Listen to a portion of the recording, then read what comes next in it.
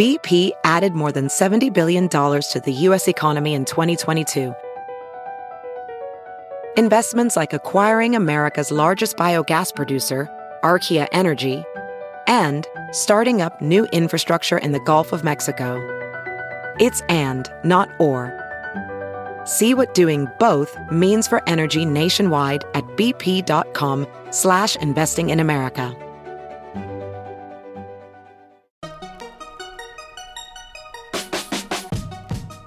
Welcome to the Tech Meme Ride Home for Friday, February 8th, 2019. I'm Brian McCullough. Today, yes, we're going to talk about the Bezos thing. Is Amazon reconsidering its HQ2 in New York thing? Sprint sues over 5G. Maybe digital media is just fine after all. And the weekend long read suggestions. Here's what you missed today in the world of tech. Dear listener, if you're wondering how it is that we live in a universe where the lead story will require us to talk about nude photos of Jeff Bezos, believe me, I'm right there with you in the mouth of madness. Late last night, Jeff Bezos published a post on Medium that began this way, quote, "Something unusual happened to me yesterday.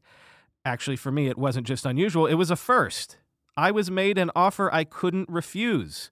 Or at least that's what the top people at the National Enquirer thought. I'm glad they thought that because it emboldened them to put it all in writing. Rather than capitulate to extortion and blackmail, I've decided to publish exactly what they sent me, despite the personal cost and embarrassment they threaten," end quote. Bezos then went on to publish letters he says he received from National Enquirer owner AMI that he said detail threats to publish nude photos belonging to him unless he stopped probing AMI's reporting surrounding the purported intimate texts from Bezos himself. Bezos says that AMI wanted him to cease his personal investigation into the matter, which is apparently looking into whether or not the leak of the original texts was politically motivated. Bezos obliquely hints at a political connection by specifically mentioning AMI's relationship with President Trump. Also, I saw a Washington Post reporter on the Lawrence O'Donnell show last night saying that Bezos' investigation team thinks it's possible that a government entity accessed his personal texts. As Kif Leswing tweeted, "If the pics were intercepted by a government, it really underscores that the content of any green bubbles, SMS, can be read by carriers and pulled by governments/law enforcement," end quote. Josh Marshall is speculating that it's the Saudi Arabian government that might be involved somehow, and Bezos did specifically mention the Saudis in his Medium piece. Which all leads me to say, first of all, come on, Jeff Bezos. You, as much as anyone, should surely know about encrypted messaging. But that also leads me to say, why was Medium the venue you chose to release this on? But that also leads me to say, allegedly blackmailing the richest man in the world, was that really a good idea? But then that also leads me to say, what the heck is even going on here? Oh man, the universe of hot takes out there about this is endless. But everyone really is kind of just feeling around in the dark because none of us know what's going on. So let me just do this. Let me quote this graph from Bezos' Medium post. Quote, "Of course, I don't want personal photos published, but I also won't participate in their well-known practice of blackmail, political favors, political attacks, and corruption. I prefer to stand up, roll this log over, and see what crawls out," end quote. Then I'll end with this excellent point from Casey Newton from his excellent newsletter, The Interface, which you should definitely subscribe to if you haven't already. Quote, "The sex columnist Dan Savage has prophesized a day when so many people have had their nudes leak that the threat of them leaking will diminish and people will no longer have to fear losing their jobs over them. Bezos' post feels like an important move in that regard. Even if the nudes do eventually leak, his move helped to normalize the act of taking them and sharing them. 5 years ago, if your nudes got leaked, the blame was generally on you. Going forward, the blame is going to be on the jerks that stole them," end quote. Is it possible that Amazon's HQ2 might not be coming to New York after all? Sources are telling the Washington Post that Amazon executives have had internal discussions reassessing the idea of bringing a second headquarters to New York City after a wave of opposition locally here, especially in Queens. Quote, "The company has not leased or purchased office space for the project, making it easy to withdraw its commitment. Unlike in Virginia, where elected leaders quickly passed an incentive package for a separate headquarters facility, final approval from New York State is not expected until 2020. Tennessee officials have also embraced Amazon's plans to bring 5,000 jobs to Nashville, which this week approved $15.2 million in road, sewer, and other improvements related to that project. Amazon executives have had internal discussions recently to reassess the situation in New York and explore alternatives, said the two people who spoke on the condition of anonymity to speak candidly about the company's perspective," end quote. Now, I do have a healthy bit of skepticism about this story. I feel like it's a strategic leak by somebody to calm some of the political opposition that has boiled up here in New York City. Basically, okay, you don't want us, maybe we'll just leave, with the intention being to have the city and the state beg them to stay. Although, wasn't that the whole point of the billions of dollars in tax breaks that Amazon received? Isn't that what the money's for? Also, I'm sorry, but given today's context, I can't resist quoting Alex Perrine's tweet. Quote, "I mean, speaking of extortion," end quote.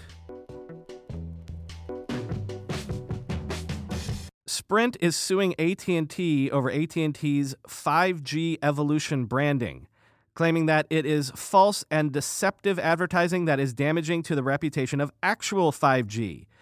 Quoting Engadget, in its claim, Sprint said it commissioned a survey that found 54% of consumers believed the 5G-E networks on AT&T were the same as or better than 5G, and that 43% think that if they buy an AT&T phone today, it will be 5G capable, even though neither of those things are true. Sprint's argument is that what AT&T is doing is damaging the reputation of 5G while it works to build out what it calls a, quote, legitimate early entry into the 5G network space, end quote. I'm actually going to bite my tongue here and resist the urge to editorialize on this one, but I will say this. Watch your feed this weekend for a timely weekend bonus episode digging into what exactly 5G really means, the promise, and what we can realistically expect, and when we can expect it.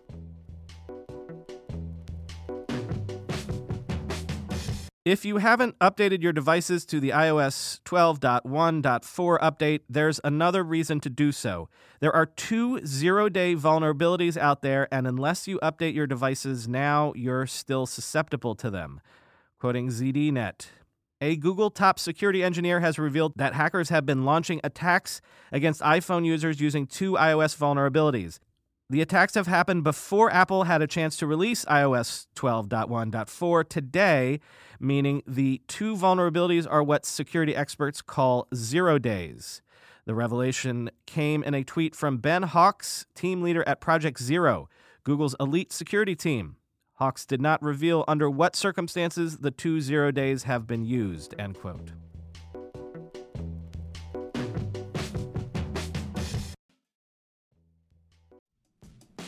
Want a better way to simplify your business finances across expenses, vendor payments, and accounting? If so, Ramp could be a complete game changer. Ramp is the corporate card and spend management software designed to help you save time and put money back in your pocket. Ramp gives finance teams unprecedented control and insight into company spend. With Ramp, you're able to issue cards to every employee with limits and restrictions and automate expense reporting so you can stop wasting time at the end of every month. Ramp's accounting software automatically collects receipts and categorizes your expenses in real time so you don't have to. You'll never have to chase down a receipt again, and your employees will no longer spend hours submitting expense reports. The time you'll save each month on employee expenses will allow you to close your books 8 times faster. Ramp also saves you money. Businesses that use Ramp save an average of 5% the first year. Ramp is easy to use. Get started, issue virtual and physical cards, and start making payments in less than 15 minutes, whether you have 5 employees or 5,000. And now, get $250 when you join Ramp. Just go to ramp.com/techmeme. Ramp.com/techmeme. ramp.com/techmeme. Selling a little Or a lot? Shopify helps you do your thing, however you ka-ching. Shopify is the global commerce platform that helps you sell at every stage of your business, from the launch your online shop stage to the first real-life store stage, all the way to the did we just hit 1 million orders stage. Shopify's there to help you grow, whether you're selling scented soap or offering outdoor outfits. Shopify helps you sell everywhere. From their all-in-one e-commerce platform to their in-person POS system, wherever and whatever you're selling, Shopify's got you covered. Shopify helps you turn browsers into buyers with the internet's best converting checkout, 36% better on average compared to other leading commerce platforms. And sell more with less effort thanks to Shopify Magic, your AI-powered all-star. Shopify transformed ResumeWriters.com from the spaghetti code backend I cobbled together in college to the world-class commerce platform it sits on today. And Shopify can do the same for your business. Sign up for a $1 per month trial period at shopify.com/ride, all lowercase. Go to shopify.com/ride now to grow your business, no matter what stage you're in. Shopify.com/ride. We've spoken a lot about the troubles in the digital media space recently, so I thought that this was worth noting. It's not all doom and gloom for digital media. Digiday says that, for example, Business Insider's parent company, Insider Inc., just had its best revenue year ever. Quote, Insider Inc., the parent company of Business Insider and General News spinoff Insider, achieved profitability for the full year in 2018, with total revenue growing 20% year over year, said Pete Spandy, publisher and chief revenue officer of Insider. Spandy declined to provide specific revenue numbers for Insider. In December, Insider CEO Henry Blodgett said the company was on target to hit or get close to $100 million in revenue by the end of 2018, said a source familiar with the matter. The company has exceeded that mark for the first time, end quote. Add to that the recent news that the New York Times has reported $709 million in digital revenue for calendar year 2018, which means it's likely on track to hit its target of $800 million a year in digital sales by the end of 2020. Also interesting, for the first time ever in Q4, digital advertising revenue surpassed print advertising revenue for the New York Times. But the biggest news was that the Times' digital subscription business grew 18% last year to $400 million. Given that, Max Reed in New York Magazine asks, can subscriptions save all media companies or just some of them? Business Insider is a mix of subscriptions and digital ads, but so too is the New York Times, basically. It's a super interesting piece that I suggest you read in full. The TLDR, though, is that media generally is unlikely to ever drop ads entirely. It's just that the balance of the equation might really be shifting to that, let's say it again, sweet, sweet subscription revenue. But if that is the future, and this is super interesting, one of the assumptions in this rush to subscriptions to there's one app I use for entertainment, one app I use to buy food, one app I use for transportation, and someday I'll just pay a regular recurring subscription to get my needs met by all of these. One assumption in that theoretical future world is that it's usually a winner-takes-all situation when this happens. Currently, we're used to a universe of news and media entities, but in a subscription universe, is there room for only one or two? And actually, maybe the New York Times is furthest along towards becoming one of those. Quote, like a software platform, the Times can grow unimpeded, its attractiveness to both readers and writers only increasing while its rivals are left out in the cold. It's true that for now, people seem to be willing to pay for more than one subscription, even for largely overlapping coverage. But if the Times or one of its rivals can sufficiently chip away at its competitors, poaching journalists, generating big stories, and attracting larger audiences in that same virtuous cycle, it could potentially crowd other papers out. Why pay for two or more subscriptions if everything you want comes in one paper, end quote. That was a bit of a long read, so that must mean it's time for the weekend long reads suggestions brought to you this week by no one in particular. If you're interested in sponsoring the long reads each Friday, do get in touch at podcast@techmeme.com. We do, of course, have a podcast recommendation this week. This week I thought I'd find something in the direction of self-improvement, so I'm going to recommend the podcast How to Be Awesome at Your Job. Every week, Pete Mockadis interviews thought leaders and what he calls results getters to discover specific actionable insights that will boost your performance at work, whatever that work might be. Pete is coming up on 400 episodes at this point, so you're bound to find some great advice among the many guests he's had over the years. Some of the recent topics have included embracing emotion at work, maximizing your mental energy, preventing burnout, and how not to suck at managing. If this sounds interesting, search your podcast app for How to Be Awesome at Your Job. First up for the long reads, The Ringer gives us a deep dive into the never-ending saga of MoviePass, which I believe, at the time of this recording, is still alive. To say that the story of MoviePass is circuitous and confusing would be an understatement, and there's plenty of interesting anecdotes in this story. For one, it was the weekend that Mission Impossible came out last year that nearly put MoviePass in the grave and made it first limit its customers' usage. But also, according to MoviePass's own internal numbers, MoviePass users accounted for 6% of overall movie ticket purchases in the first half of 2018. And 2018 was a record year for the movie industry. Admissions were up 4%. So how much of that was the MoviePass effect? Next, CNET has an absolutely gobsmacking piece about the CRISPR machines that could potentially wipe out entire species. You know CRISPR, that cutting-edge genetic engineering tool that can basically edit genes.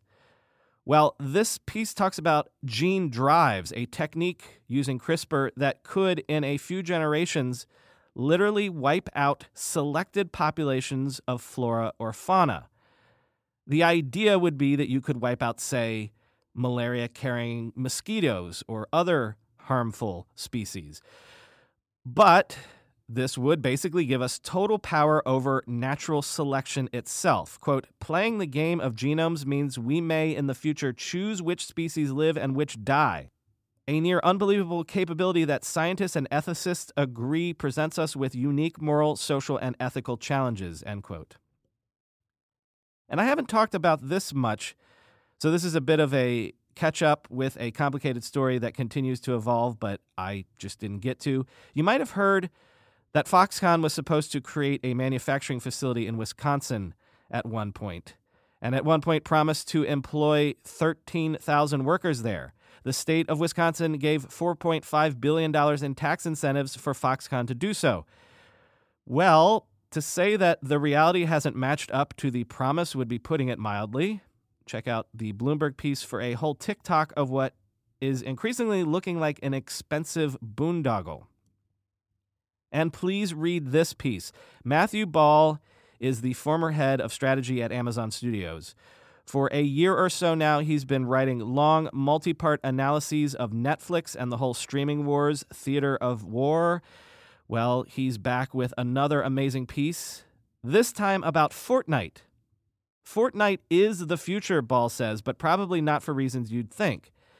TLDR, you know that whole virtual reality / social network future that VCs have been spending billions over the last several years to try to bring into fruition?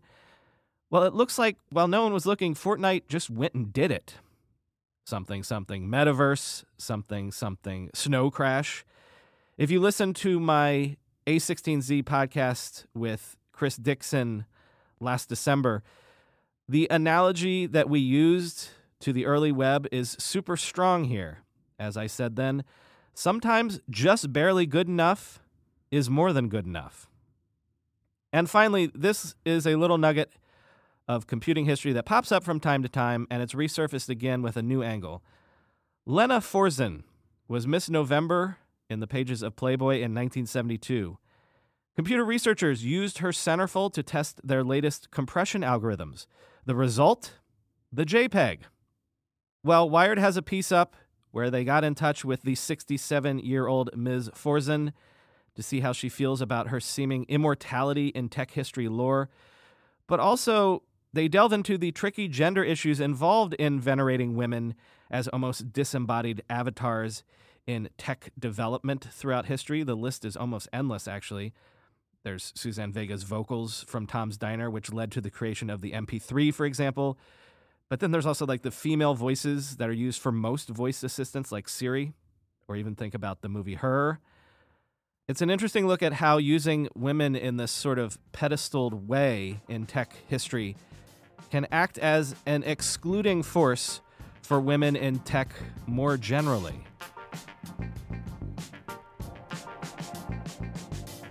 That is all for today. I've been your host, Brian McCullough. I haven't bugged you guys for ratings and reviews of the podcast in a while. We've gotten a bunch of new listeners since the new year, so if that is you, if you're one of the new listeners and you've never rated or reviewed the podcast, do that on whatever platform you listen on or wherever you can find to rate and review us. I was just on Apple Podcasts this afternoon, and we've gotten a bunch of new 5-star ratings there, but we haven't gotten a written review since December 12th. So if one of you wanted to change that, I'll tweet you a smile over the weekend if you let me know. Talk to you on Monday.